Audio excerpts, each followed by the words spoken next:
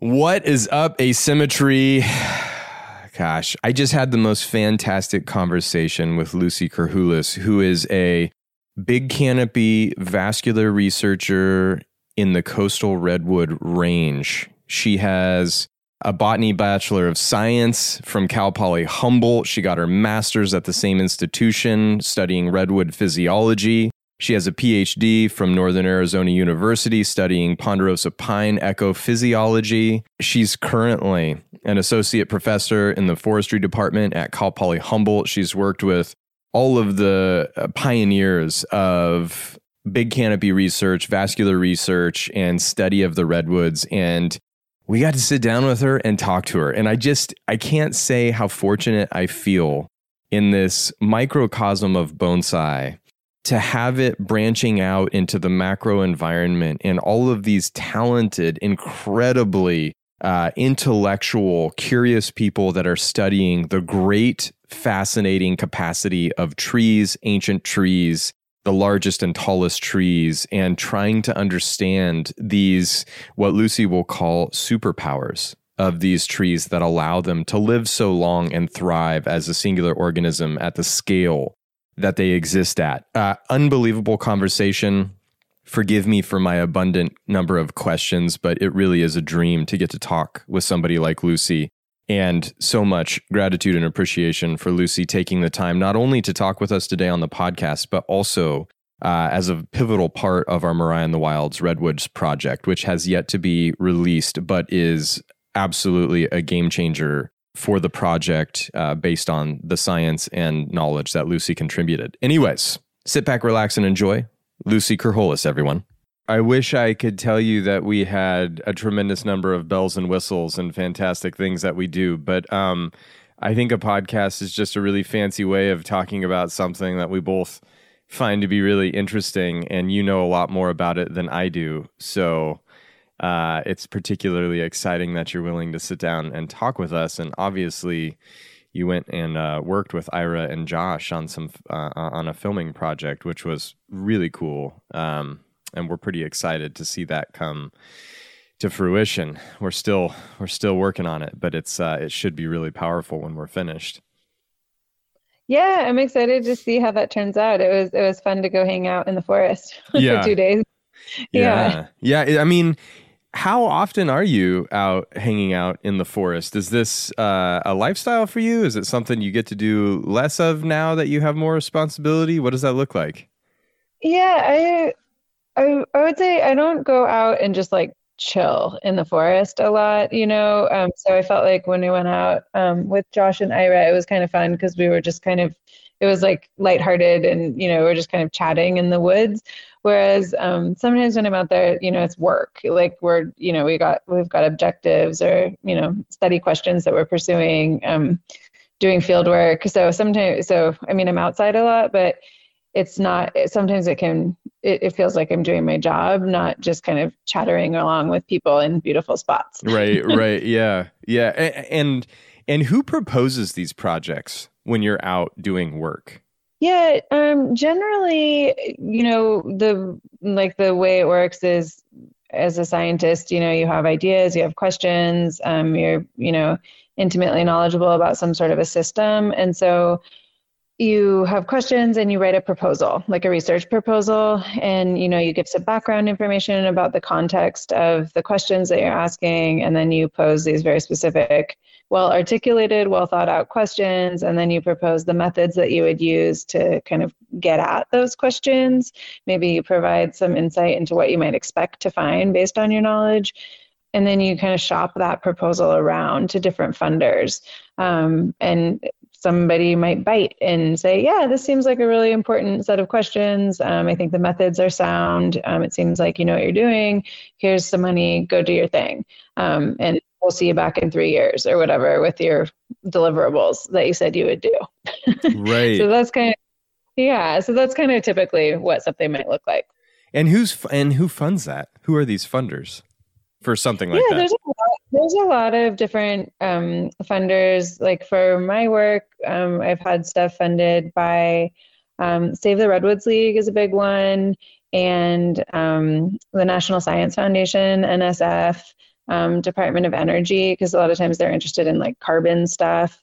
Who else? The USDA, because forests are considered an agricultural crop. So the USDA has a bunch of money that they'll kick down for studying forests. The Agricultural Research Institute for California will also fund a bunch of forestry studies, just because if we're thinking of forests like a crop, which is how, nationally they're kind of thought of as far as production forests. Who else? Cal Fire funds a lot of research. Yeah, I think those are some of the big ones that come to mind of folks that have funded my work. Right.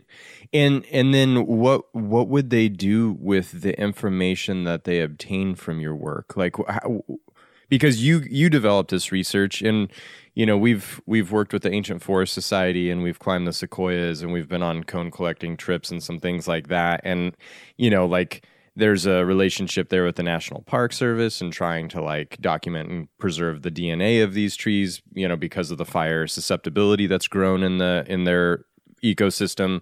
But like I still am not totally clear. Like they're doing vascular research on the giant sequoias. Like who reads that research? Like where does that research go? How is that deemed valuable? And what would these institutions that fund this want to do with this information? Totally. It's a really good question. In the academic world, people, it can sometimes feel like a dead end. Like you're like, I just spent 3 years investigating this question about like leaf anatomy and physiology, who cares? Like at the end of the day, who's going to read that? But there's shockingly like a world of people out there that find this stuff really interesting. So, your typical goal is that you're going to publish it in a scientific peer-reviewed journal, primary literature. And then it's kind of immortalized. That information is available publicly to anyone who wants it in the world via like Google Scholar and stuff like that. And then depending on the genre of your research, you can try to make it really applied. And then hopefully land managers, people who are writing silvicultural prescriptions for forest thinning treatments and stuff might read your work and say like, oh yeah, like, I read about this, that sometimes, pockets of denser trees can actually be facilitating, tree vigor rather than a competitive force or something, so they might take that information from a study that you did and try to work it into their adaptive management prescriptions, things like that. And like when you write a proposal to try to get funding to do science, there's like usually a whole section of the proposal is on what your deliverables will be. And like a big portion of that is like research findings dissemination. Like how are you going to share what you found and make it meaningful to a broad audience? So doing things like podcasts is helpful, because it's not your typical thing, or giving talks at scientific meetings, scientific conferences, weaving some of the cool findings into some of my classes that I teach. So it's reaching students that are studying forests. Doing things like you can do scientific presentations at conferences where a bunch of scientists come together. But then you can also do more lighthearted, chill presentations like Science on Tap at your local pub, where people can have a pint and like listen to some sciencey stuff that you've kind of made fun and exciting for that talk. So there's different ways that you can sort of get that information out there. Yeah, it's so interesting. I've been thinking about this a lot because you said shockingly, there's a lot of people that are interested in this, but it's not shocking to us because obviously we're like hardcore tree geeks, like, to a degree that I think is consistent. We just work in a miniature form, which like, gives us like a really interesting, it's a little bit like Gulliver's Travels kind of vibe, but the fascinating thing that I find about working in miniature is that we can really experiment with our trees here and see things happen more rapidly in a controlled environment than they happen in the native environment on such a more macro scale. And that's always where I've felt like, man, bonsai does have a significant capacity to offer scientific solutions to some of the things that I feel like the subject matter that I was hearing Anthony Ambrose or Steen Christensen talk about, and I've read a lot of, Steve Sillett's work and Susan Simard's work, and thinking about like these concepts in this macro environment. It's such a more daunting, it seems to me anyways, because I'm working on a miniature scale, that it's such a more daunting scale to be working on. And the miniaturized form has always felt like there's like an opportunity to be able to do some very rapid testing and research and have rapid results, and sort of to test ideas quickly on these on these tinier trees. We've done it a lot. We've done it a lot for our own curiosities, but it's really interesting talking with the macro science world about these kinds of things. Yeah, I hadn't really thought of that it's almost like when you're working with the bonsai trees, you could kind of accelerate the response time of different things you might do to the tree. Yeah, absolutely. Well, and I think too, it's like so much more manageable, the size and the scale. Obviously, there's not like the quantity of tissue to like be able to do big tests, like vascular research and water mobility and stuff. Like that's not going to be possible. But certainly one thing we've been working very hard on is nutrition, and just like what these different nutrients do inside the plant, and being able to monitor the nutrition. And we've taken a lot of field samples of like giant redwoods in the native environment, and done foliar samples of the nutrition that's in their leaf mass. And then we've compared it to the nutrition that's in the leaf mass of these trees in a domesticated environment, and then in a containerized environment. And you can track through the nutrient content the state of the health of the tree based on sort of fundamental knowledge of like nutrient balancing in a healthy plant system. And it was really interesting to see the outcome of native redwood samples, because they're just like jacked full of aluminum, which is a real sign of stress in a native ecosystem, for there to be a lot of aluminum in a plant. So, like really fascinating stuff. But I'm not a scientist so much as just like a curious plant person. Yeah, it was really, speaking of that, it was interesting. There's this guy, I think it's Zane Moore is his last name, and he's a PhD student at UC Davis. And part of his dissertation, which he's not done with, so I don't know if he'll finish or not, but he was looking at albino redwoods. Oh, yeah. Cool. The redwood is like it can be like a genetic chimera, where in different portions of the one single redwood tree, like different parts of its genome can be phenotypically expressed. And so you might have a normal looking redwood tree, but then like one branch is albino or something. And so Zane was looking at some of the foliar chemistry of the albino tissue. And I think I saw like a talk or read an abstract or something that he gave at a conference, where he was finding that the albino foliage had really high heavy metal content. And so maybe thinking that like the tree was using it as a dumping ground. Yeah, sure. The leaves aren't photosynthetic. It's not like it'd be taking a hit in terms of reducing its photosynthetic capacity if it kills this foliage via like a heavy dump of heavy metals. Anyway, it's kind of interesting just looking at that's super fascinating. Yeah, absolutely. Yeah. I mean, we really through all of this nutrition, which correlates to the redwood in terms of the redwood's like durability and its state of existence in the current climate, which I want to ask you about. But like trees that have a lower resin content or a softer heartwood and tend to rot from the core out, as opposed from rotting from the exterior in, which is not the redwood, right? Redwood has the heartwood of the redwood is like the like strength of that tree in a lot of ways, from what I understand. And you might have something different to say, which I'm super curious about. But like we've found that trees that have high resin content and high quantities of really durable heartwood have the ability to adapt and endure a lot of toxicity changes a lot better than plants that lack that resin content and lack that solid structure and significant core of heartwood, which, I don't know the mechanisms and the physiology of that behavior, but it's been really overtly obvious that there is a direct correlation to at least the ability to endure heavy metal content without succumbing to it, and the ability to endure high salt content without succumbing to it in plants when we're doing these leaf sample testing and stuff. There's like a 1-to-1 correlation to heartwood, predominant heartwood base trees and tolerance, which I think is like so radical. Yeah, that's really interesting. I think redwood, my friend Marie Antoine calls redwoods heartwood. It's like it's superpower or Oh, something. for So sure. yeah, so it's kind of redwood superpower.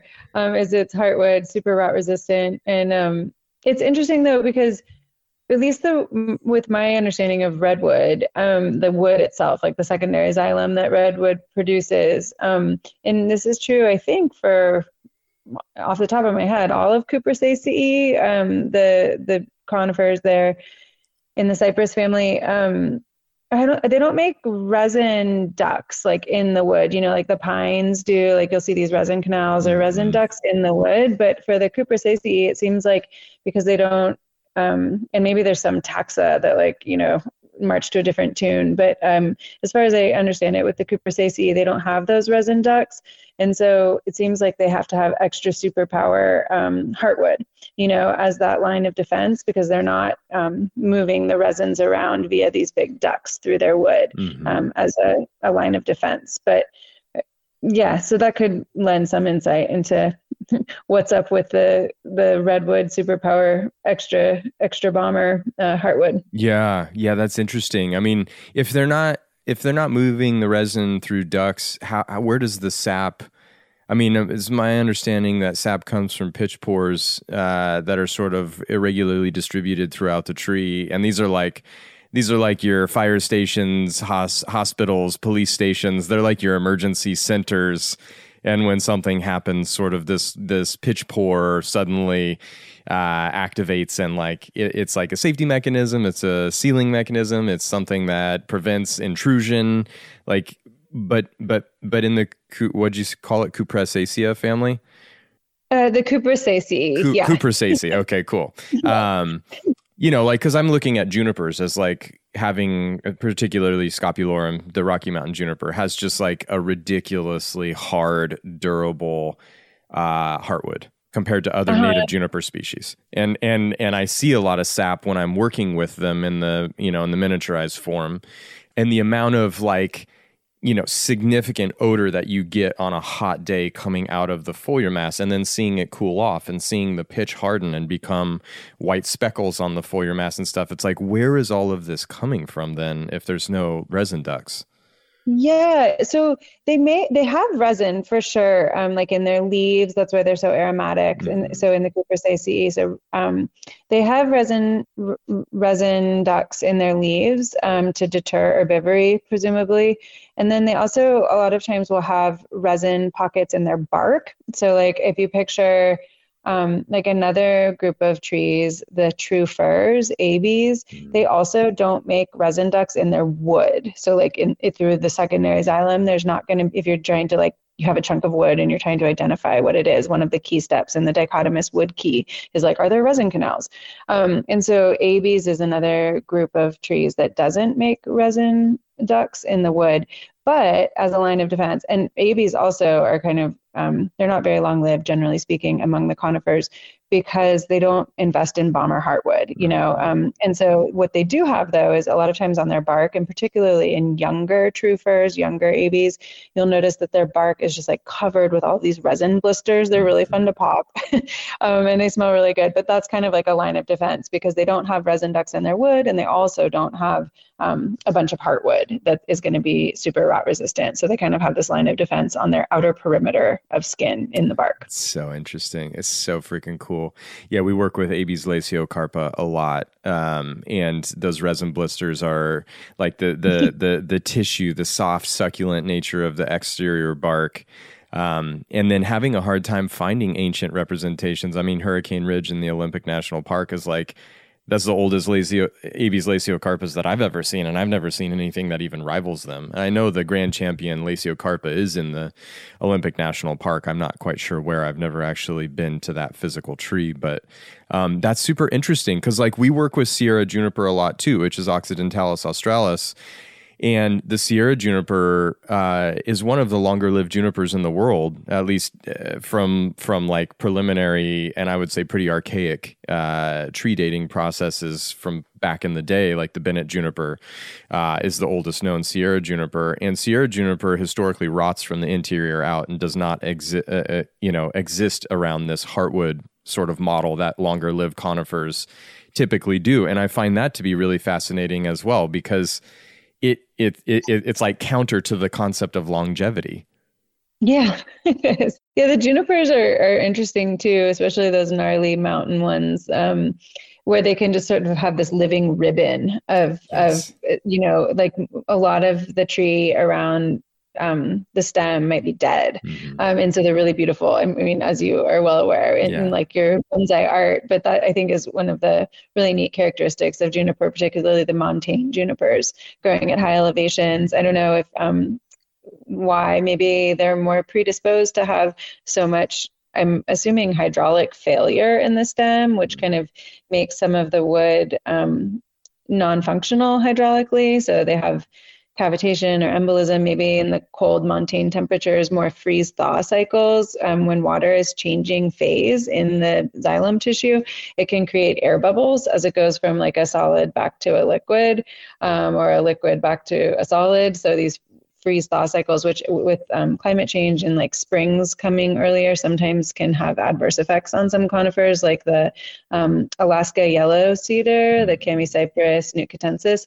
That one has been having a lot of issues with embolism, so loss of hydraulic capacity due to anomalous like freeze-thaw cycles up in the northern latitudes in spring, where the kind of things will start to thaw and then it freezes again. Anyway, this can create air bubbles in the tree vascular system, which can have problems. And so I wonder if maybe in the montane junipers, maybe some of that freeze-thaw, like exposure to cold temps in winter, maybe lends them to a little bit more hydraulic failure, which contributes to that cool kind of ribbon of living cambium and living portion of the stem that can kind of spiral around the tree. And you see it in the bristlecone pines too. Yeah, you do see it in the bristlecone pines. That's so fascinating that you bring that up, because I mean, that's what we prize when we look for junipers to work with in bonsai. We look for that dead wood and that living vein, moving, especially in its interaction when you get torsion or spiraling of the living vein. It's like a characteristic in junipers that is at the pinnacle of quality visually for that material as a bonsai subject. But what we find when we're looking for these really old stunted junipers is we typically find that it's UV degradation of the living tissue, or just desiccation in general in the higher elevation, especially with the reflective nature of light off of the rock outcroppings where they historically find a foothold over other species that are more durable. And interesting. Yeah, and so you'll see the living tissue be on the rock side, on the shade side of the tree, and anything that's facing upwards towards the light will have desiccated and been completely destroyed by what I'm assuming is ultraviolet intensity or heat accumulation. And we had a heat dome here 2 years ago where we got up to 117 degrees in the garden. And I never knew this to be a possibility, but every single living branch that sun hit at the peak temperature, it killed that branch because it destroyed the vascular tissue. It didn't kill the foliage, it killed the branch, and then the foliage slowly died, and then the bark would fall off of this blistered, burned area. And it happened most prevalently on our ponderosa pines of all species. Interesting. Yeah, ponderosa pines suffered the most. And as a pine species where they're adapted to exist, what we've found in the bonsai endeavor is that they move the lowest amount of water of any pine species that we work with.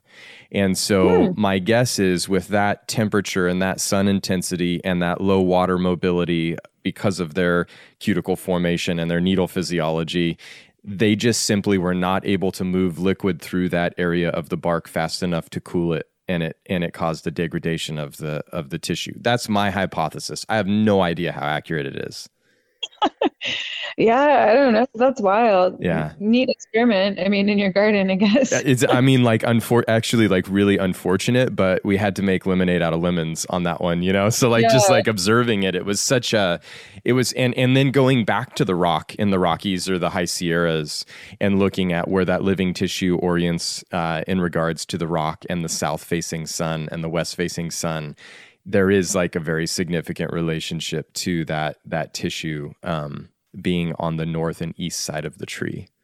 Yeah, wild. I have to chew on that Yeah, for a think little about bit. that. Yeah, I'd be so curious to know what you thought. But it's like, Well, it seems like with fire damage on stems and stuff, there's like been a lot of work that looks at that, and there seems to be this like threshold of 60 degrees Celsius, and it depends on like the bark thickness and how much fuel is there, and a number of different things.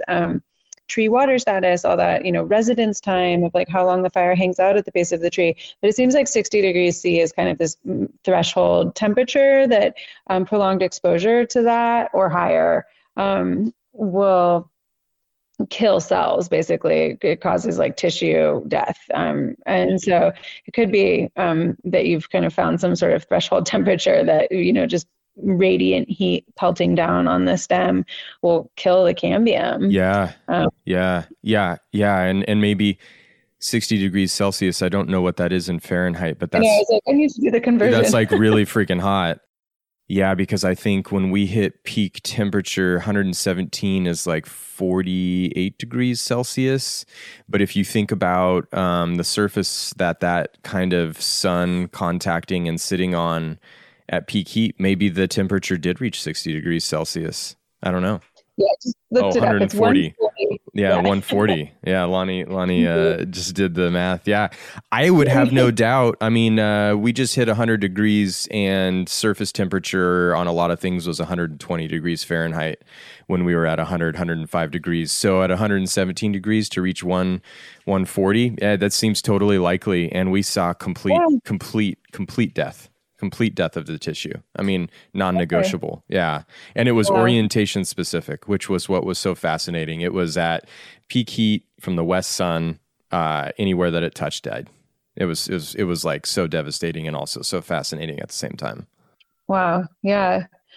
Well, circling back to on your question, I think you were asking like with the junipers and the redwoods, if they're not having the resin ducts in their wood, like how are they getting, their heartwood built sort of thing. Mm-hmm. I think that just the wood, like that year's, okay, so you have your stem, right? And there's a boundary between the heartwood and the sapwood. And so it's basically like programmed cell death. So wood by definition is dead, like it's dead secondary xylem cells. But within the stem of the tree, there are living cells, living parenchyma cells, like thin walled, just kind of like worker cells. And they're concentrated in the vascular rays of the stem, that if you look at like the cross section of a tree or like a stump or something, they would almost look like spokes on a bike wheel. And so the xylem cells are oriented for vertical movement, like going up and down the tree, whereas the vascular rays are oriented for lateral movement, so moving stuff between the pith at the center of the stem and then the bark, moving stuff that way. And so those living cells of the vascular rays are more expensive metabolically for the tree to maintain. And so there's not that much of it. But the sapwood has maybe like 30% living cells of these vascular rays, whereas the heartwood is like totally dead. And so metabolically, that sapwood is more expensive than heartwood. So the tree will only maintain the amount of sapwood that it needs to service its leaves, whatever kind of like crown area it has. And the leaves are the most expensive thing on the tree in terms of water, like water demand. And so there's this really tight relationship between sapwood thickness and leaf area on the tree. Like you can like model it and stuff. So it's a really tight relationship. And so at that boundary between the heartwood and the sapwood, every year some of the photosynthate, so the leaves are up doing their thing, photosynthesizing, making sugars. Some of that from that year is transported, down through the phloem tissue, and then it's laterally moved in the stem from the phloem just outside of the xylem inward towards the pith to that boundary between the heartwood and the sapwood. And there it can be used to kind of convert like the sapwood to the heartwood. Wow. By loading up the sapwood with what?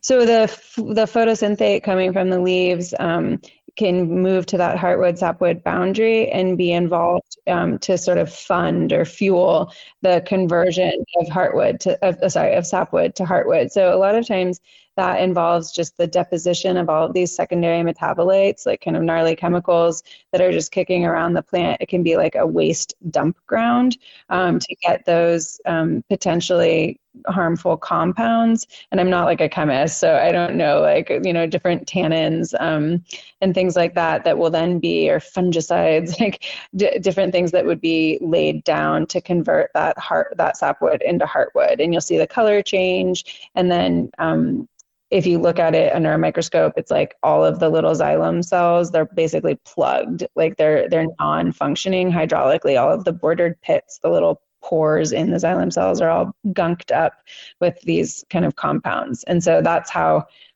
that can work. It was really interesting. It was my Ph.D. advisor was in town, and I saw him briefly. He was showing me some preliminary data that he had using C14, like the radioactive version of the carbon isotope, and using that to look at trying to pinpoint, like, is it in that heartwood sapwood boundary, what sugars are being used to kind of like support that conversion to, like, be the ATP, the energy or whatever, to make that conversion from sapwood into heartwood. And so using stable isotopes, he was able to basically see that, so a tree ring that was produced 100 years ago, so maybe your sapwood is 100 years thick. So moving 100 years into the sapwood is a ring of wood that was produced like 100 years ago. But when it goes to convert into heartwood from sapwood, so the innermost layer of functional sapwood, the oldest layer of functional sapwood, if you will, if you isotopically look at kind of the nature of the chemicals in that heartwood, using isotopes, you can date that, like, it was created, the photosynthate that was used to create that heartwood was from that year that it became heartwood, if that makes sense. It's kind of hard to explain. No, it makes perfect sense. That's amazing. So you can tell the year it went from sapwood to heartwood. Yeah.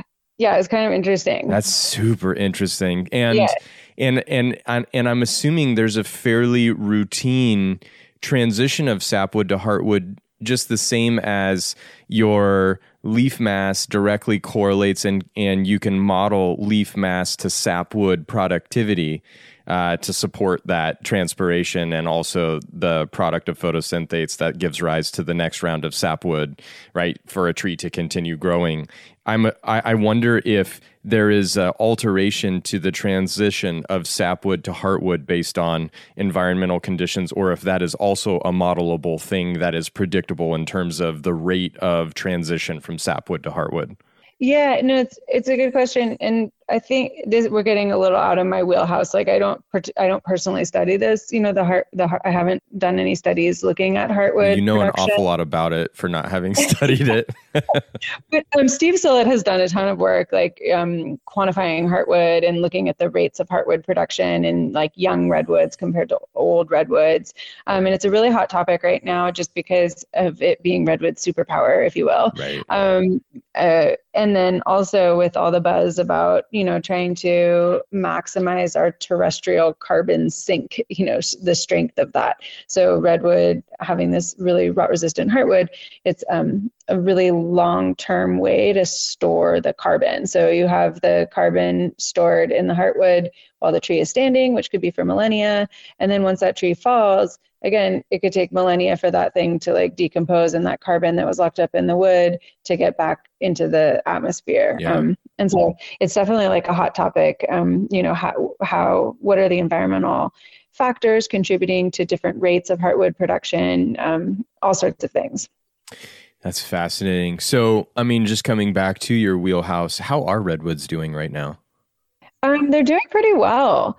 Yeah, we had here in California, a pretty epic drought, 2012 to 2016, kind of depending on like where you are in the state. But there's this multi-year, pretty intense drought, broke all these historical records. And a lot of trees, like extreme mortality in the southern Sierras. It got a lot of press. The forests were dying, but redwood did pretty well during that drought. And I think it was, redwoods, they go from like around Santa Cruz, California, Big Sur area, north to just a few miles into Oregon. And so across that latitudinal range, like going from north to south, there were differences in how redwood responded to that drought. In the southern portion of the range, it was more vulnerable to the drought. And in the northern range, it was more resistant to the drought. Eventually, even in the northern range, there was some loss of vigor after, say, like in the fourth year of successive drought. But they were pretty resilient, meaning that once the drought was over, that vigor was pretty quick to return. Whereas the redwoods in kind of the southern portion of the range and even a little bit in the mid portion of the range, they didn't seem quite as resilient. So we're in a climate refuge in northwestern California. We're in a temperate rainforest, and it's definitely getting hotter, but it is kind of buffered by the Pacific Ocean right there. It's kind of this cool little micro habitat in this region of cool moisture. So the redwoods seemed to be doing pretty well.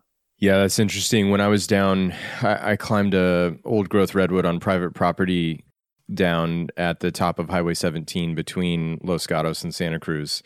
It's called the grandfather tree. And when I was down there climbing, there was a vascular researcher who was climbing it with me, doing her own research. I was climbing it for a different reason. I was looking at epiphytic temperate plant growth in the canopy of redwoods, and there were some tan oaks that were growing in these rotted recesses in the branches of the canopy of these old growth redwoods. And so we were looking, because we obviously focus on all of these different environments that create these stunted but ancient trees, and these tan oaks were like 30, 40 years old, and they were only, like this tall and like super contorted. It was really something.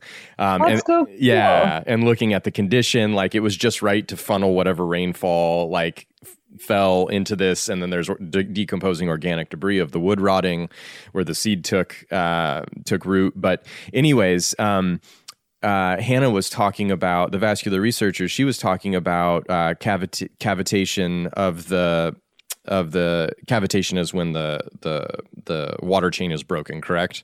And you get an yeah. She was talking about cavitation in the redwoods in the southern boundary, and how they were starting to look at cavitation being a more common issue. And she had even said that some people, and she had not experienced this, but some people reported in the redwoods in the southern zone being able to hear the cavitation occur, because it was almost like you could hear the water just like falling from this height when that embolism broke the chain. And I don't know if that's true or not, but that to me was like such a dystopic thought, to think that you could literally hear this chain of water break. And I don't know if you know anything about that. Yeah, I haven't personally heard that, but I did my master's with Steve Sillett back in the day. And so, anyway, he's mentioned to me that he I feel like, and this was, 15 years ago now, but I feel like he mentioned to me that he's heard embolism happening. Oh, interesting. So, okay. I could be misremembering. It was a while ago, but yeah, I have heard that. Yeah, well, Hannah studied with Steve too, so maybe she got that from him. I don't know. But anyways. Oh, was she a student of his? She was, yeah. Okay. Yeah. It's weird. I don't know her. Hannah, what's her last name? I'm trying to think of what her last name is. We've tried to stay in touch with her, but then she went to Antarctica to work on some science down there, and we sort of lost contact. Yeah, but we just happened to be in the same tree the same day. How weird. Climbing for different reasons. Yeah, exactly. Yeah. It was really fun though. I haven't seen any epiphytic tan oaks in my climbing experience, so that's really neat that you saw those, and they're probably kind of bonsai. Yes, that's exactly it. It's this like inherently. Yeah, because we look typically, like the junipers, they are contained in rock pockets, in solid rock, solid granite in the Rockies, solid granite in the Sierras. And that's kind of the environment that gives rise to ancient stunted trees in the temperate regions for coniferous material in the western United States and for a lot of other places in Europe, et cetera. And that's like kind of the backbone of old material for bonsai is like rock and conifers. And so we've spent a lot of time with that. So to think of an epiphytic, not necessarily a resource, but just an epiphytic occurrence of a stunted tree that's ancient and still small, it was like too good to be true. So we went down there to check it out, and it was pretty rock and roll. It was awesome to get to, number one, climb a redwood, and number two, see this, occurrence happening that I'd never witnessed. I mean, I've seen a lot of epiphytic growth of conifers in the Pacific Northwest because we're in that temperate rainforest kind of buffered environment that gives rise to the redwoods in northwestern California. I mean, it sort of extends up into Oregon and the Doug fir forests and whatnot. So there's a lot of hemlock and Doug fir and western red cedar that interact and grow on each other, consistently. But I've never seen that in the redwoods, and I've certainly never seen an oak do something like that. Yeah, that's cool. It was cool. That was very cool. So the redwoods are doing good, though. I mean, like, I read a little bit before we started talking, and there's like a fact here that 95+% of current redwoods are second growth forests. And I'm curious, does that mean places like Prairie Creek and Jed Smith are second growth forests, or are those OG old growth? Like, I'm confused. Those are OG heavy old growth. Okay, cool. All right. So we're still, so you're still getting, there's still like a limited, but there is access to what an old growth redwood forest looks like still. Yeah, pretty much like all old growth redwood forests are protected at this point. Cool. I mean, yeah, so what we have, places like Humboldt Redwood State Park, Prairie Creek Redwood State Park, Jedediah Smith Redwood State Park, like all those places, parts of Redwood National Park, those are mere woods, those are all protected, and that's what we have left that wasn't logged during, the heyday of commercial logging. And so, yeah, so that's, they came through and cut like 95+% of the old growth forest that was here. And so we have, this really small percentage of it that's left. Mm-hmm. And so the vast, redwood, its range is really restricted. It's like a very, they call it a fog belt species. So, again, that kind of Big Sur to Southern Oregon, right along the coast. It's a really narrow natural range. You can plant redwood, you see it in the Central Valley and stuff on the side of the highway or whatever. You can plant it, and it can grow outside of its natural range, but its natural range is really restricted. And so within that already kind of narrow range, the bulk of the forest is what's kind of cropped up in the wake of commercial logging. So in the commercial logging, it wasn't pretty back in the day, it was clear cut. And then redwood sprout. So a lot of times it'll sprout back. And then they also would aerially seed a lot. So fly over with planes and like just dump a bunch of conifer seeds. And it was often like a mix, it was a lot of Doug fir and things that maybe weren't so dominantly represented in the native forest that was there that they cut down. Anyway, so what's cropped up and, since that happened, are these really dense second growth stands, or dog hair thickets, sometimes people call them. So dog hair yeah, thickets, so a lot of the range for redwood are these kind of dense forests that are sort of stagnant. The trees are sort of suppressed and growing with a lot of competition. Right. Yeah. How does that work? Because I mean, like, Susan Simard, talked about the mother tree and this microbial highway and like trees supporting each other and it being community, not competition. And then we're talking about this aerial, overly dense, unnatural seeding. And suddenly now we do have a competition-based forest. Like, where does it move from competition to community-based and from community-based to competition-based? Is that a natural versus a man-made problem that creates that duality? That's I think a really hard question to answer. I mean, there's just so many nuances, I think. I mean, right now, there's definitely, the age-old dialogue between like, oh, facilitation versus competition, are the neighbors helping their tree or are they competitors? Right. Kind of. So, and I think that really context matters kind of, and so you have to look at it on a kind of situation by situation basis. But I think with, say, for the second growth redwood forest, it's pretty safe to say that those forests are experiencing like suppressed conditions. So if you go in and you thin a bunch of the neighbor trees, the residual trees that are left, you can measure, their vigorous response to that reduction in competition.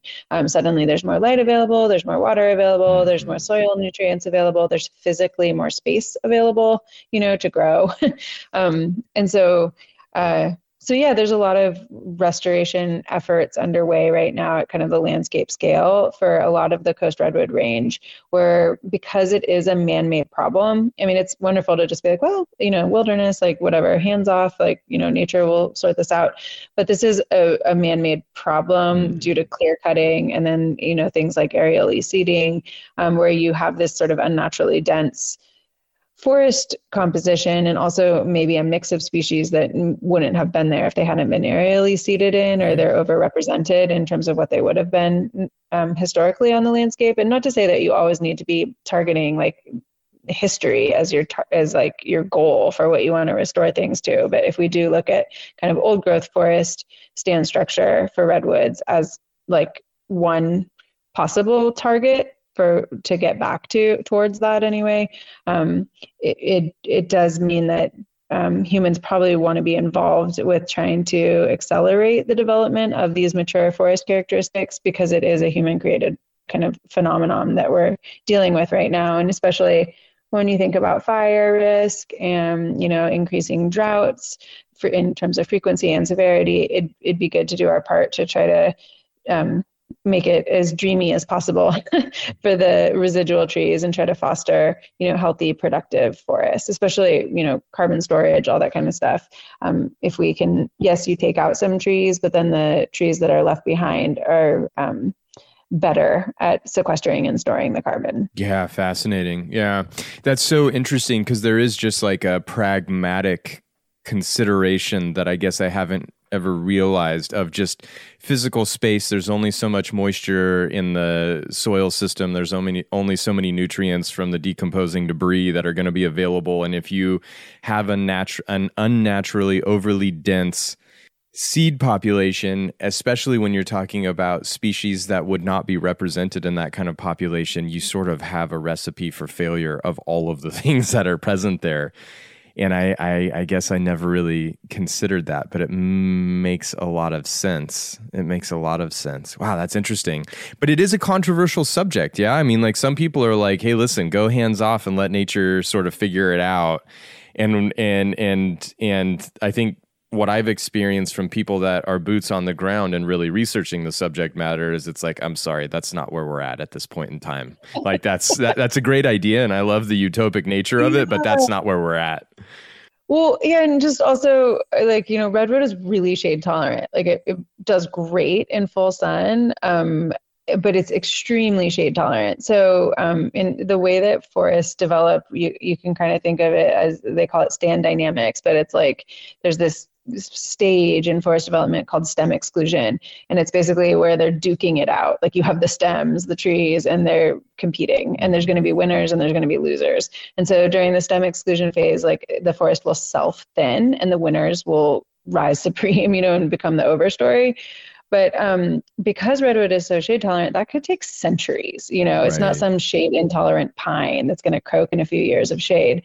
The redwood could bide its time for decades, centuries, in the deep, dark understory. So to try to fast track, that stem exclusion phase, basically go in with chainsaws, Yeah. And yeah, it is really controversial, especially because a lot of the lands where restoration is being done are on public land. So it's like national and state parks, and people visiting national and state parks are like, what, chainsaws in the parks? What are you guys doing? Trying to make money off the, natural resources, right. Or whatever. It's like, no. Like, it's, we're trying to improve forest resilience and vigor. So sometimes I'm surprised. I'm just like, how did you guys not get the memo? Like this is like Right. this is forest health, it's restoration. We're trying to help the forest. It's not even like really merchantable timber Hmm. that is being cut. One of the foresters up at Redwood National Parks is like, what does he call it? He calls it like Toothpick National Park. It's like you have this national park and it's like Redwood National Park, and you think of these majestic, towering, old growth trees, or old trees in an old growth forest.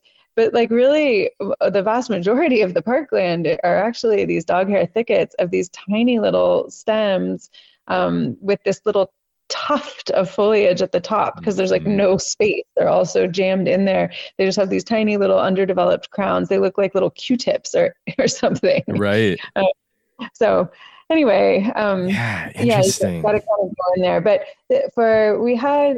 there's this program called Redwoods Rising that is a collaboration with Save the Redwoods League and then Redwood National and State Parks, among other partners. But those are kind of the main players. And I think we're in our 6th year right now. And the Cal Poly Humboldt is also involved with it. And over the next 30 years, we're trying to do restoration thinning on 70,000 acres of second growth redwood forest. So it's a huge, like, landscape scale undertaking of restoration. It's really unprecedented. It's like the prow of the ship, doing landscape scale restoration projects. It's a really big deal. But this summer, they were doing some thinning in a really high profile area on the way out to Fern Canyon. And so they were worried about the public freaking out about seeing all this logging happening in the park. So we actually hired like 2 interpretation apprentices for Redwoods Rising to kind of be like camped by the restoration activities, to be an interface with the passing by public that like, hey, this is actually like, here's a pamphlet on, forest restoration and like what's going on. So hopefully, I think the public are getting on board, but there is surprisingly still some pushback. Yeah. It makes sense. I mean, this was a big discussion of how to handle the reforestation of the big heavy burns in the Sierras, in Kings Canyon and Sequoia National Park, where like 20% of the giant sequoias burned over 2 years. And it's like, should we replant? And then some people are like, don't you dare touch it. And like, because it's a national park, like the public does weigh in, or at least there's a lot of personalities and thought processes that are weighing into those decisions. And like, if I think for the scientists, the gist of things that I got is that it was super, super frustrating because it was just like, hey, it doesn't work that way anymore. I'm sorry. We have adjusted, or we have changed things too rapidly, and now we do have to make a decision like in the best interest of preserving this before things change to a degree that it's no longer salvageable. Oh my gosh. Yeah. I know, especially with like giant sequoia regeneration. I mean, with those fires that burned, that wasn't normal. Right, That right. wasn't within the natural beast of fire. Something different was created there due to the past 100 years of like land management practices and climate change, like all of it, the perfect storm kind of coming together. But yeah, with regen stuff, especially in this climate, and if you've killed all the seed trees and killed all the seed bank because the fire was so severe, Yeah. that kind of people do need to be involved there. Yeah, like the hole created in the tree ecosystem was too large for it to ever naturally regenerate before things change, before the climate changes, because the trees are impacting those environments so significantly, from what I understand. But how are the redwoods doing in terms of fire susceptibility and just that like growing risk, or their ability to tolerate the potentially increasing intensity of fires? Like, how's that working in the coastal environment? Yeah, so down near Santa Cruz, a couple of years back, there were a bunch of fires that burned, mature redwood forests, and it was really alarming because we always think of them as being so fire resistant. Mhm. But it basically looked just like death in the forest. It Was that looked Big like Camp or Roaring Camp, or what was that place called that like really? near Butano State Park. Am I saying it right? Down by Santa Cruz. I might be mispronouncing it, but Butano State Park is at Okay. least phonetically what it looks like, somewhere like right around there. And a colleague of mine is studying it. Save the Redwoods League is doing kind of a study down there. But from the pictures that I've seen, initially it just looked like pure death. Like it was like all black, these standing ghosts. But then because of coast redwoods, like freakish ability to resprout, it seems like in the first 2 years post fire, everything is resprouting. Like they just look like these little chia pets or something. Right on the ground from the root base. Yeah. Fuzzy. Like, I mean, they're standing, they're still alive. So they're sprouting from the trunk up, like yes. Standing. Oh, wow. Oh my gosh. Yeah. So they're like these standing like poodles almost, like they're little foliar haircuts. But it's really interesting because all of the branches died. So like, it's basically you have the main axe, like the bole, the stem of the tree, right. And I haven't visited there yet, but from what I've seen of the pictures, it's like they just are all fuzzy and bright green and leafing out. So they survived, but this is really going to change the canopy structure because all of those branches that they're leafing out with, they're all going to be epicormic branches. Mm-hmm. So really shallowly rooted in the stem, like not originating from the pith, where it's like normal branches that were created. They're just different than the epicormic branches kind of structurally. So it'll be really interesting to see how that all plays out. But I think the thick bark of the coast redwood did do a pretty good job, at least from what we can tell, of not having like 100% mortality in these stands. That's unbelievable. That's crazy. That's so cool. I spent quite a bit of time in that portion of the redwoods when I was in college, before I really had like become passionate about bigger trees because I was like so infatuated with smaller trees at that time. But it left a huge impression on me, and I was really saddened when I heard that it burned. And like even back when I was in college in the early 2000s, like leaf morphology on redwoods and like the form of the leaf in the lower branching versus the form of the leaf in the canopy of the tree and the accumulation of like condensation as a water resource. I understand like you're researching water mobility in redwoods on a pretty grand scale as one of your projects. Am I understanding that correctly? Yeah, I've worked on that a fair bit. So I did my master's with Steve Zillett looking at kind of on the vertical gradient in redwood trees, how leaf morphology changes, and complementary to that work, someone else was looking at the anatomy, and then I looked at the physiology. So pretty intimately involved with an absurd amount of like attention to detail, looking into the looking into how leaves vary throughout redwood trees, and then what does that look like kind of on the outside morphologically, what does that look like on the inside anatomically, and then what does that mean physiologically? Like how do those leaves differ? So I did a body of work on that back for my master's degree, and then my colleague Alana Chin, who interestingly was in Steve Zillett's lab, we were his two grad students at the same time, so we go way back. And she has, for her dissertation work, done a ton of work on looking at the nitty-gritty details of foliar water uptake and the different mechanisms and pathways for that and in coast redwood. And so I've been involved with that work too, but I haven't been leading it, but been pretty involved with it. Can you give me the quick and dirty on what you found out about just general water movement in redwoods day and night? And the reason that this is interesting to me is because when we were working on the cone collection project in the sequoias, they were also at the same time working on vascular research. And what they were finding was that the giant sequoia kind of compartmentalized water movement throughout different sections of the tree. And they can be moving water in different directions in different sections of the tree at the same time. And that just blew my mind because like I was always under the impression this was a relatively simple system driven by transpiration out of the leaf mass. Obviously, in the canopy of these super tall coastal trees, I understand condensation collection and the inability to raise water against the force of gravity. in the cohesion tension theory, but like I didn't realize it applied to the Sierras and the same sort of condensation accumulating in the canopy in the sequoias and the Sierras. But I also had never dreamed that there would be different directions of water mobility at the same time within one singular vascular system.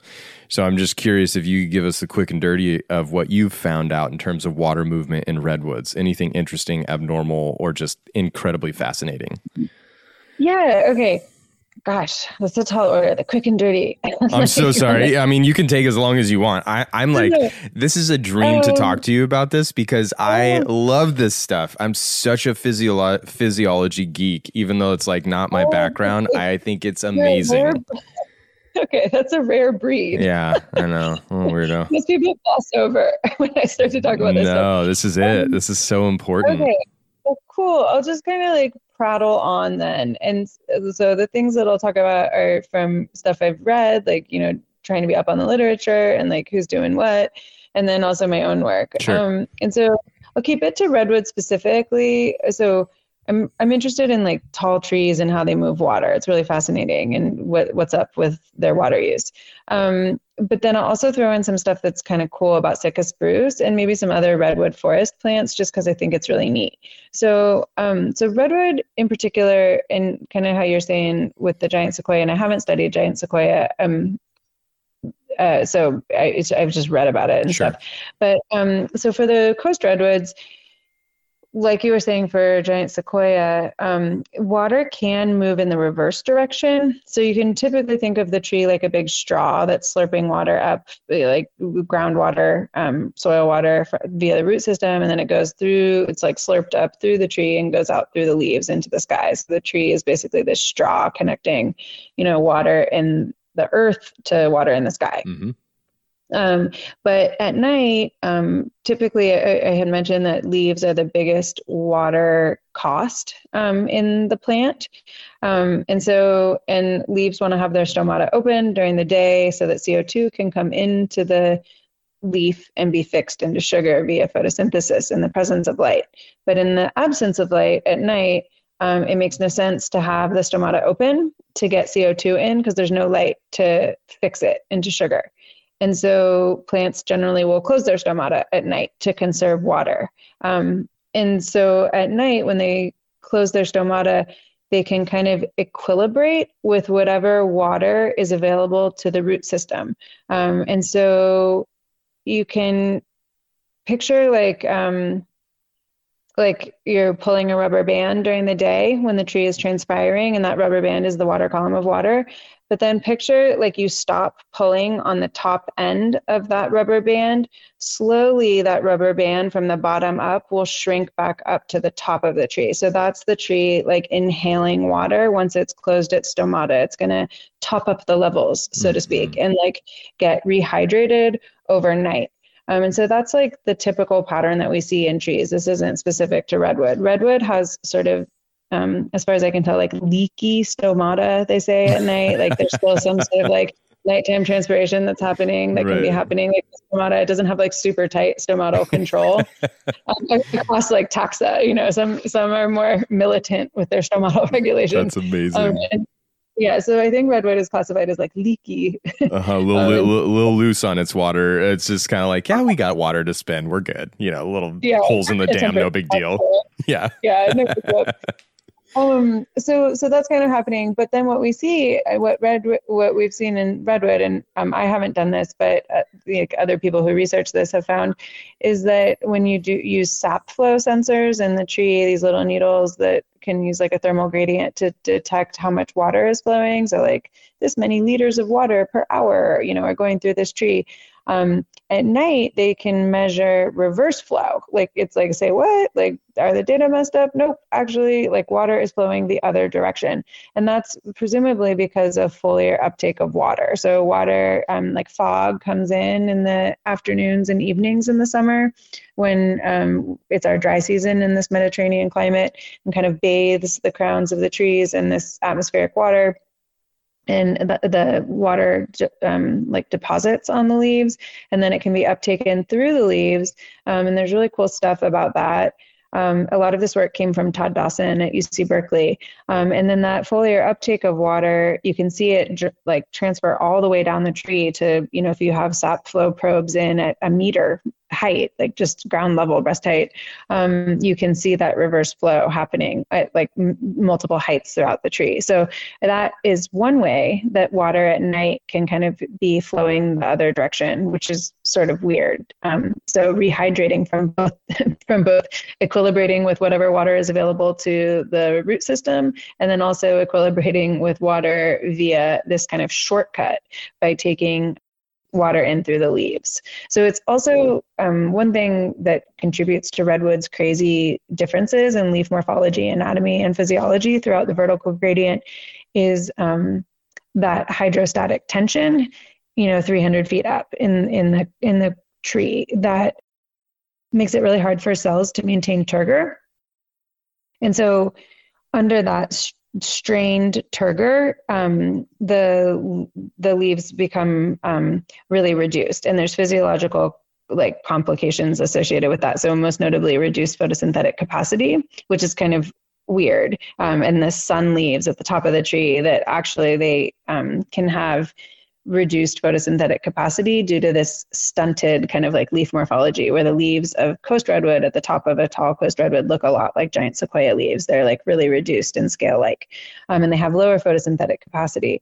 And so it's kind of neat that this species and other tall conifers too have adapted kind of this mechanism where they can shortcut that arduous path length of water from the soil all the way to the leaves and kind of tap this really local water source right there that is free of those complications of hydrostatic tension. So it's kind of neat physiologically too.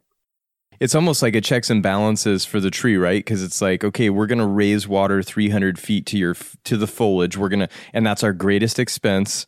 And we're not going to get the payoff because the surface area is decreased based on the leaf morphology, right? And the inability to maintain turgor, so that that foliage can't photosynthesize efficiently. So if the tree's energy system is going to continue to spin that resource, it's got to get paid back somehow. And the leaves at the top are like, all right, well, we may not be able to photosynthesize, but we can give you some water and we can work this out. Like there's a deal that works for all of us here. And I think that's freaking fascinating. It's like the tree bartering with itself. And it's like, all right, you can't give me the same sugar starch productivity. You're still going to cost me, but you can cut down on the costs and I can deal with the lack of productivity. And then you're going to give us some water in return and we'll keep you around. Cause this does work out holistically in this really odd way that we didn't sort of anticipate, but we'll go ahead and take advantage of.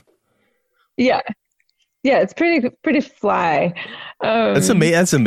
It's amazing. It's absolutely amazing. Because how much? I mean, they were saying that the giant sequoias are moving 1,000 gallons of water a day through that tree, and they said that they had physically, the root system of a giant sequoia being super shallow rooted, at least as far as toppled trees show the structure of the root system of a giant sequoia. And I've seen the same thing with coastal redwoods, like a very shallow rooted tree, right? They dug up the footprint of a giant sequoia and they went I think some ridiculous, maybe 6 meters down or something. And they measured the quantity of water that was in that soil system. And they said it's physically impossible for this soil system to supply this tree with enough water to meet its daily water demands. There's something else going on here. Either the root system is structurally different than we anticipate, and what we see when they fall over is not the totality of things, or there's other mechanisms at play. And in the sequoia research, they were finding that trees on rocky outcroppings had just as much moisture availability as trees growing next to waterways. And in some ways, the trees in the rocky outcroppings were more durable than the trees growing by the waterways themselves. And so the vascular research of the giant sequoias anyways, in my mind, is counterintuitive to what you would typically assume and anticipate. A tree growing next to water that needs 1,000 gallons a day should be more durable, should be more strong and tolerant of environmental conditions. And that's not actually what the research is showing. Yeah, wow, that's really interesting. Is that Anthony Ambrose doing that? Yeah, and if I butchered any of that or misstated any of that, Forgive me, but it's like somewhere close to that as far as like what I understood and took from that conversation. And so I'm looking at coastal redwoods and I'm seeing the same shallow root environment, and I'm seeing similar like leaf morphology behavior and water transport from the apex down and the roots up. And so I'm wondering, like, have those same kind of investigations of coastal redwoods been done, where like you physically look at the footprint of the root system and the soil column that would support that, and is the water there or not? You know, I'm just so curious about all of this, because it's part of the magic, you know, like this is part of the mystery and what you said, the superpower of these trees. Yeah, I don't know of any studies. It's really hard. I mean, especially, you know, there's so little old growth forest remaining that it'd be like nigh on impossible to get permits to like excavate a root system of like an old growth, you know, like some 2,000-year-old tree or something. So, I mean, maybe if one has to be cut for something, that could happen. But yeah, I don't know of any work that's comparable work that's done that. Well, and I don't know if he excavated a root system. I think he might have just excavated the soil mass and then taken the water out of the soil mass. That would technically or hypothetically. Okay. So I think that's how it was. But like, again, I want to be real careful. Like I could be totally talking in the wrong direction. It's okay.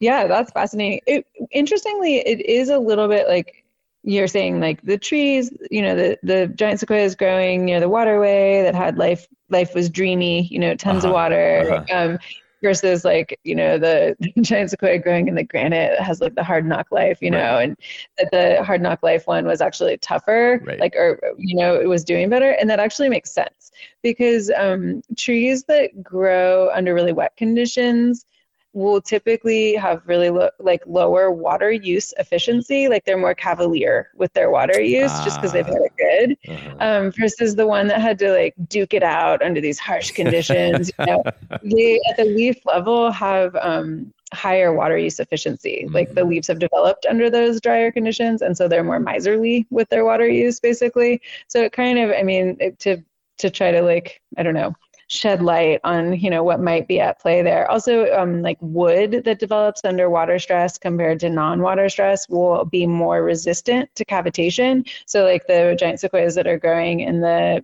harsher granitic kind of soil environment might have wood that anatomically is inherently more resistant to embolism and cavitation, which might make it kind of more drought resistant and resilient compared to the giant sequoia that was, you know, growing in ample water and has wood that's more vulnerable to cavitation and at the leaf level has lower water use efficiency. So those might be some of the things happening. Now, can I ask you something? Would the decreased susceptibility to cavitation have anything to do with the diameter of the tracheids and the xylem cells? Like, is in underwater stress, does it actually shrink the size of the xylem so that there's less opportunity for that, or like there's just less capacity for the cell to reach full size, and therefore it does ultimately sort of trickle down to a lesser susceptibility to cavitation?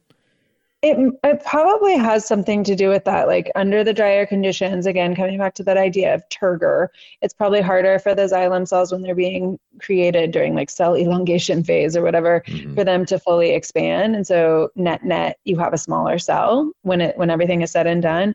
And then also, so it can have to do with kind of the like proportional like length to width ratios of the trachid cells themselves.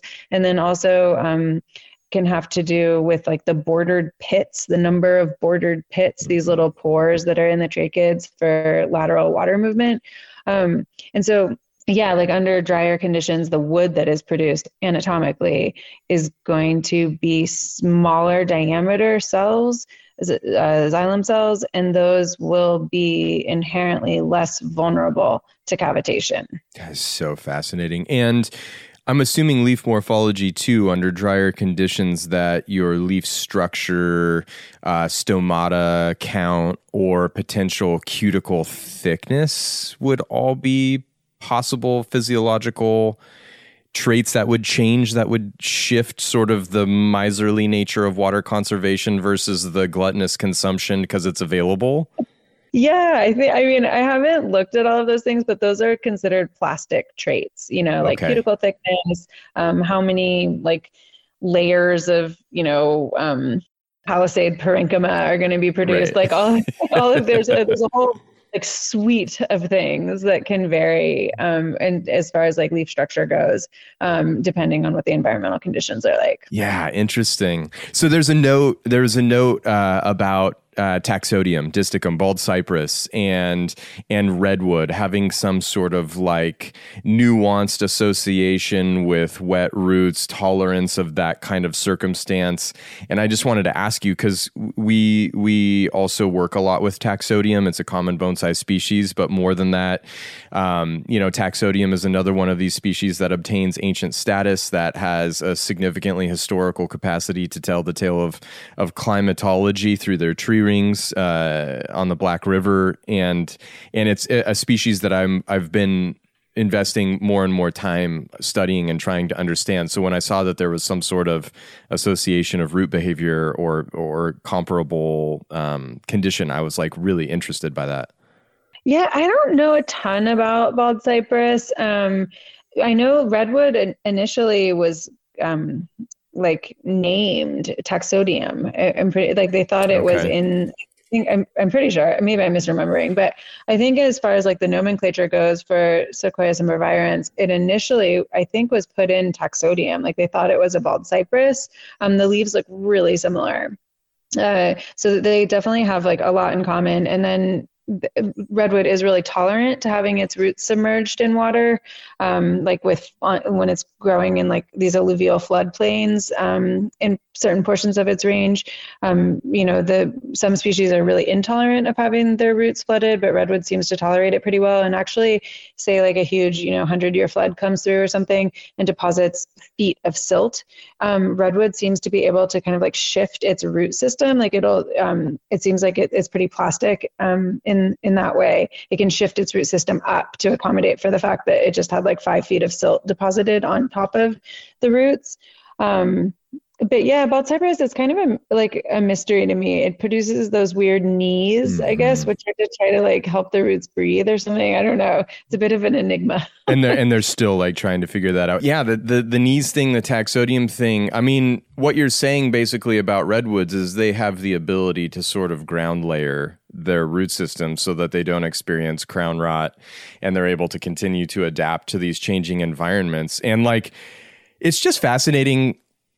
Every time that I've gone to the redwoods, their hexaploidal sort of structure, making them more adaptable, the fact that they can hold, like, basically they have split personalities and they can like shift their personality to the conditions of the environment as I think I've kind of understood that and like broadly tried to apply that concept. Like they have that malleability and adaptability, but it sounds to me too like redwoods that maybe grow in a less water available area would have more durability, like the giant sequoias. And I just think about some of the tallest redwoods existing more on slopes and in canyons and on hillsides than in the flat ground. Is there any truth, or is there any sort of like applicability to that information there? Yeah, I think I'm not like a monument tree expert, so I'm not sure like where all of the absolute tallest redwoods, like how it shakes out if they're upland or on the lowlands. Like, but it does seem like what I notice most, if your question is about like kind of the upland redwoods versus the lowland redwoods, durability as well as like height and capacity to facilitate that height and leaf morphology, just like taking everything we've just talked about and then cramming it back into, because the fascination of redwoods is this is the tallest tree on earth, right? And then it's like, okay, well, when you look at the tallest tree, is the tallest tree a product of ideal, posh circumstances, or is it the product of having to tough it out and developing a ruggedness that gives it the capacity to defy that kind of gravitational odd? I think it's the latter, like that the upland ones have it a little bit tougher, than the ones that are growing down in the alluvial flats where I think it's like a little bit, I don't know, more perfect or idyllic. Right. From redwood, just the alluvial flat redwood forests are typically like redwood is really dominant. Whereas as you get up into the more upland forests, you'll see much more of a mix of other conifers growing with the tall redwoods, implying that like they don't necessarily always have in that environment the competitive upper hand, Mm-hmm. like it's a little tougher for them. How do you know how old a redwood is? As a redwood researcher, how do you know without taking tree rings, or can you know without taking tree rings?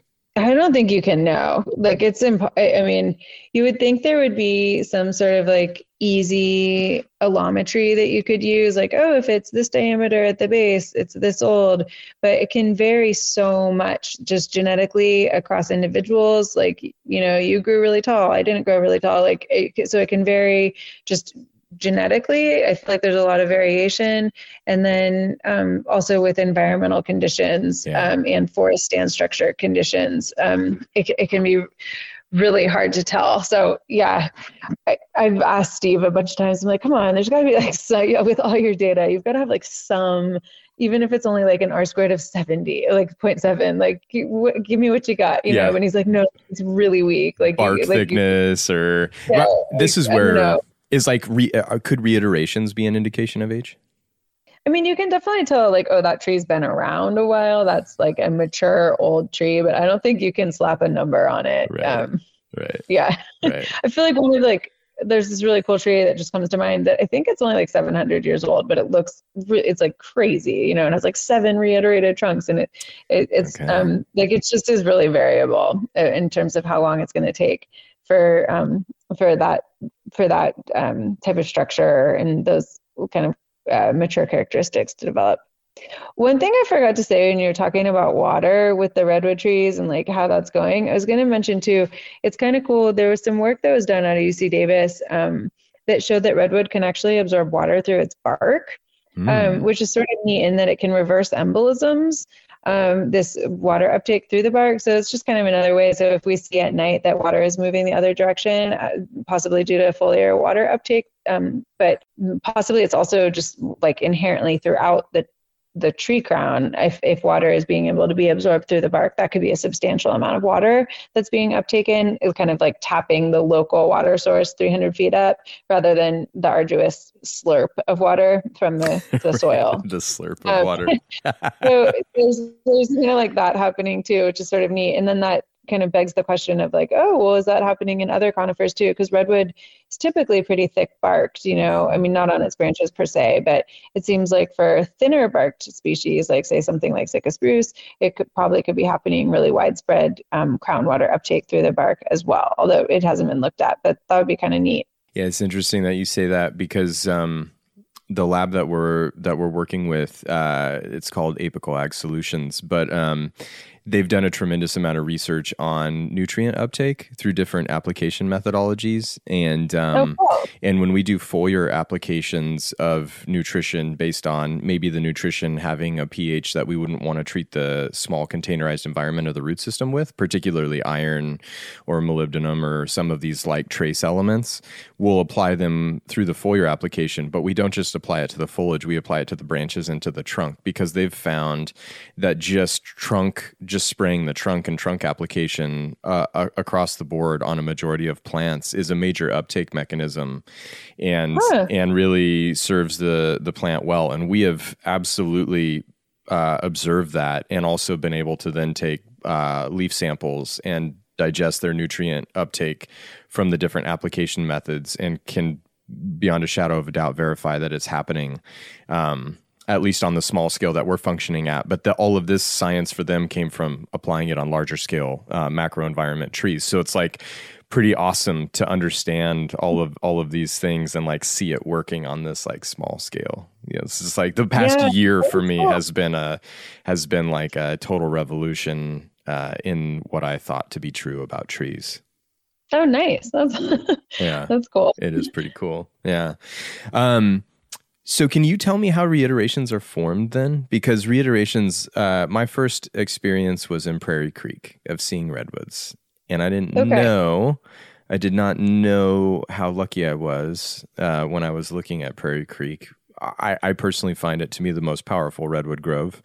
It seems to me to be the oldest redwood grove And if neither of those are true, it certainly seems to be the most character-filled redwood grove for me because of the reiterative nature of those trees. If you compare it to Jed Smith or some of the other groves that have more maybe cylindrical tall trunks but don't have the same branching structure as Prairie Creek. Mm.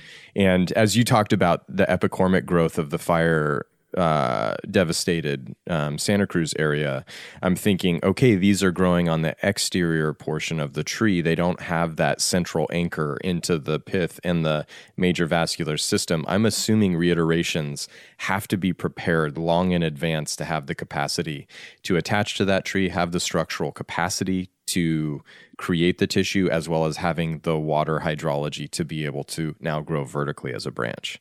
Yeah. So like in a nutshell, my understanding of how reiterations are formed, it's like, say a neighbor tree falls or there's some sort of injury to the tree. A storm happens and, the top breaks out, or a neighbor hits it and a branch breaks, or there's some sort of like opening of real estate in the growing space around, say, some branch. And so you have a branch that used to be growing horizontally as a branch, and now suddenly there's a lot more light hitting all of the little dormant meristems that have been left behind on that branch, and like lateral meristems that are dormant. Redwood has a lot of meristematic tissue, just kind of inherently. You can see it in the burls that it creates and also its sprouting ability.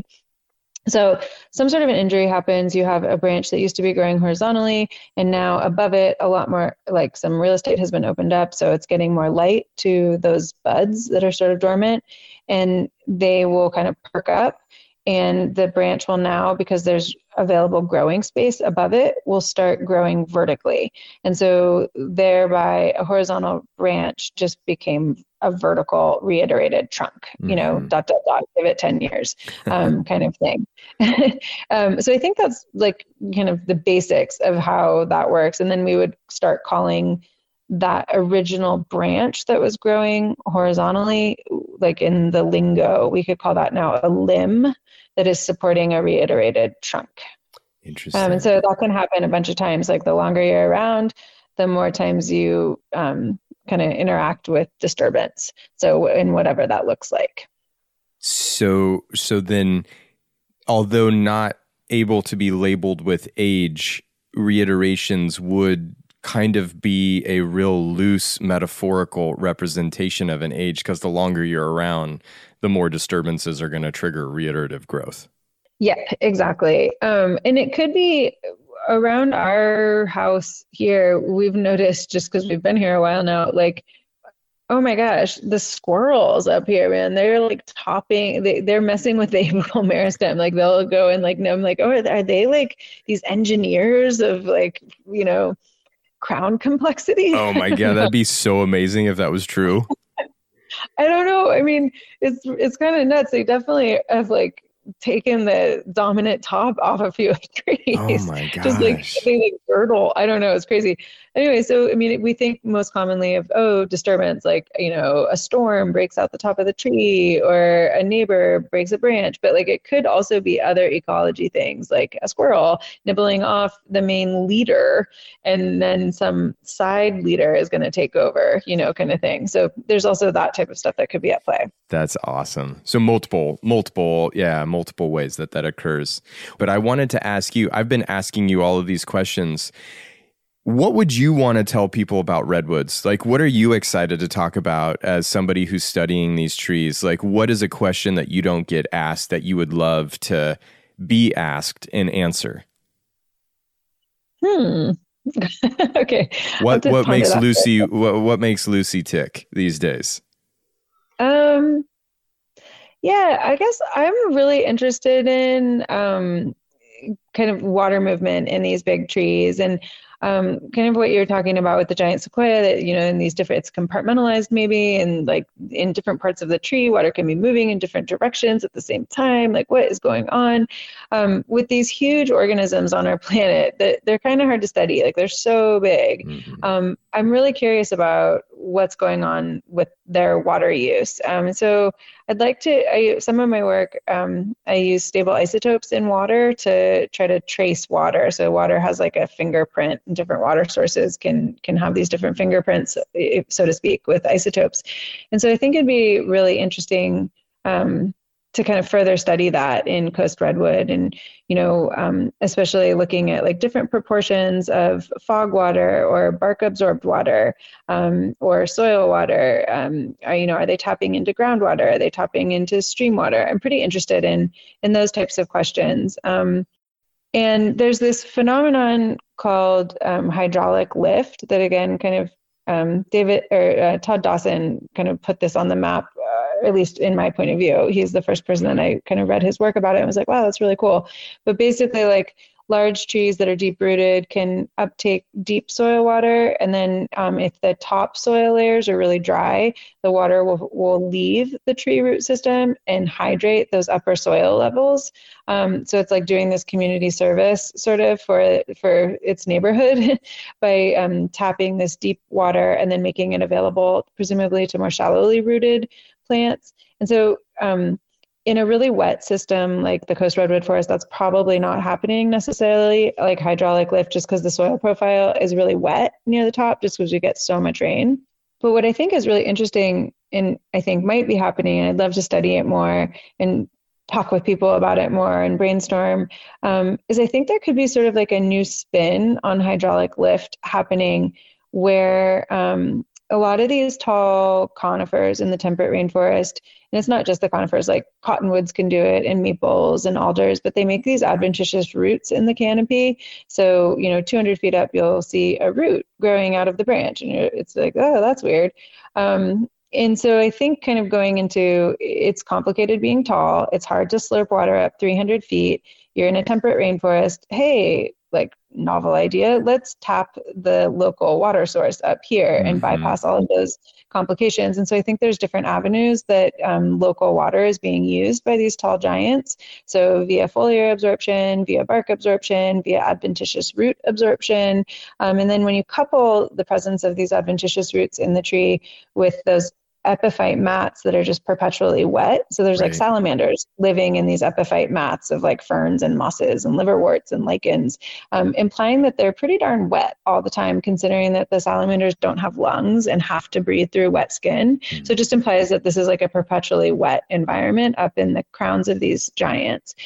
And then with the adventitious roots there, I think it'd be really cool to do some sort of like studies where you use isotopically labeled water and kind of demonstrate that there could be this really cool commensal relationship. Like, we typically think of epiphytes as commensal, but maybe it's more mutualistic than is often given credit. Like, the typical way to think about epiphyte ecology is sort of like, oh, the epiphytes are not hurting the tree, but it's like a one-way street. Like, the epiphytes are benefiting from the partnership via increased real estate, but the tree's like not really benefiting or being harmed. But I think actually the tree might be benefiting a lot from those epiphytic communities in terms of their influence on the microclimate up there, making it more moist, so dropping the vapor pressure deficit, which might let the stomata stay open longer. And then also with those perpetually wet epiphyte mats, that maybe the adventitious roots are tapping that. And so that would be a really cool thing to see, that epiphytes were influencing host tree physiology. But then going back to hydraulic lift, we could think of this as like possibly even a new spin on hydraulic lift, where if the epiphyte mats did dry out, heaven forbid, that possibly the tree that's tapped into soil water, a reliable water source, whereas the atmospheric environment can be much more desiccating and the epiphytes could dry out, maybe water would leave the host tree through the adventitious roots, thereby hydrating the epiphyte mat, if you follow. Yeah, good. A new spin on hydraulic lift. Anyway, woo, so that's like, that was good. Yeah. Anyway, those are my ideas, and I like to like sit around and think about that. Totally. Oh my God. I love that you just did that. That was amazing. I mean, like, this is what I'm saying about bonsai, though. It is totally commonplace for us to get trees to grow roots out of a trunk all the way up. Yeah. I mean, it's like the apex of a piece of nursery stock is cool and the rest of the tree's not. Okay, we'll air layer it. We'll air layer that tree and create a new tree off of roots we generate out of the trunk of the tree. Like, that's so commonplace that when I saw it, when I was up in the canopy of redwood and I saw roots growing near an epiphytic mat, I was like, oh yeah, that totally makes sense. I mean, redwoods have tons of meristematic tissue. They can literally produce a root anywhere on the tree very effortlessly.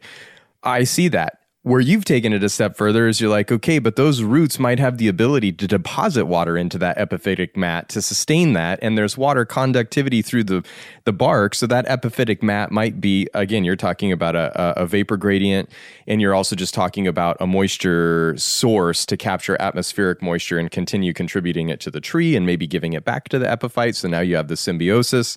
That's awesome. That was so good. Yeah, very cool. Very cool. Now, I just want to ask you one more thing, and then I know you got to go.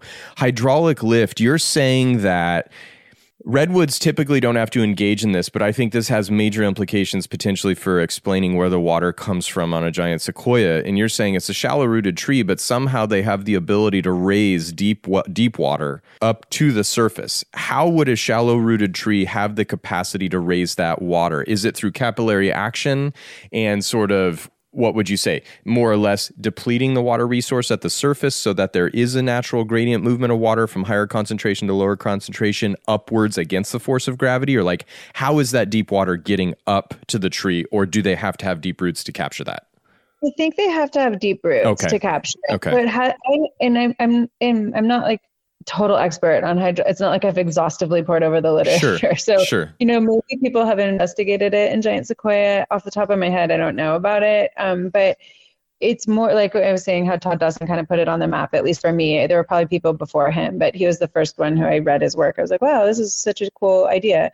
But he showed it with maples, like sugar maples initially. And then I've seen it done with a lot of oak species. Makes sense. So I think it's more species that are really deeply rooted and can tap a much deeper water source and then and bring that up and kind of as a community service. For redwoods, though, where I'm talking, or even like Sitka spruce, like where it'd be this new spin on hydraulic lift, it's not necessarily that the tree is super deeply rooted. Right. It's just that it's like tapped into the soil water and could possibly be like making that soil water available to the epiphyte mats if the epiphyte mats dried out. So water would passively leave through the adventitious roots down a water potential gradient, like going from an area of higher moisture inside the adventitious root to an area of lower moisture outside of the adventitious root in the epiphyte mat that was drying out. If that makes sense. Anyway, I haven't like investigated it. It's just something that I was like, looking at the situation and being like, this could be happening. That would be really neat. It makes total sense, though. It makes total sense. And the flow of water, if you've got more water in the system, the tree rehydrating the soil around it, which, potentially creates the capacity for soil moisture to be retained by, positive undergrowth association or maintaining sort of the microbial environment that continues to symbiotically feed the tree. It's like it all makes sense. And I'm sure it's so complex that someday, if we get to the point where we figure it all out, we're all going to be like, oh my gosh, can you believe this? Can you believe this? Yeah, if you want to look more into it too, it's kind of been like redubbed hydraulic redistribution because of just that point. Like, it's not that simple. It's not that we're just lifting water. It's like, it's not a one-way street. Like we're redistributing water. So hydraulic redistribution is kind of the new coined term. Right. Yeah, fascinating stuff, Lucy. I didn't even get to ask you about your ponderosa pine research, and if you're so it's all good. if you're open to it at some point, I would love to circle back and just focus on ponderosa pine. It's my favorite species. I grew up in Colorado, and ponderosa pine is like my version of a tree. Like, as a child, if somebody said draw a tree, my version would have been a ponderosa pine. Without knowing it, that's just what I relate to tree, the meaning of tree, ponderosa pine for me. So I saw that you did that research in Arizona, and I was like, I got to ask her about ponderosa pine, but we're going to talk about redwoods, and I have so many questions. I really appreciate your time. Yeah, thanks for having me. It was really fun to get to chat with you.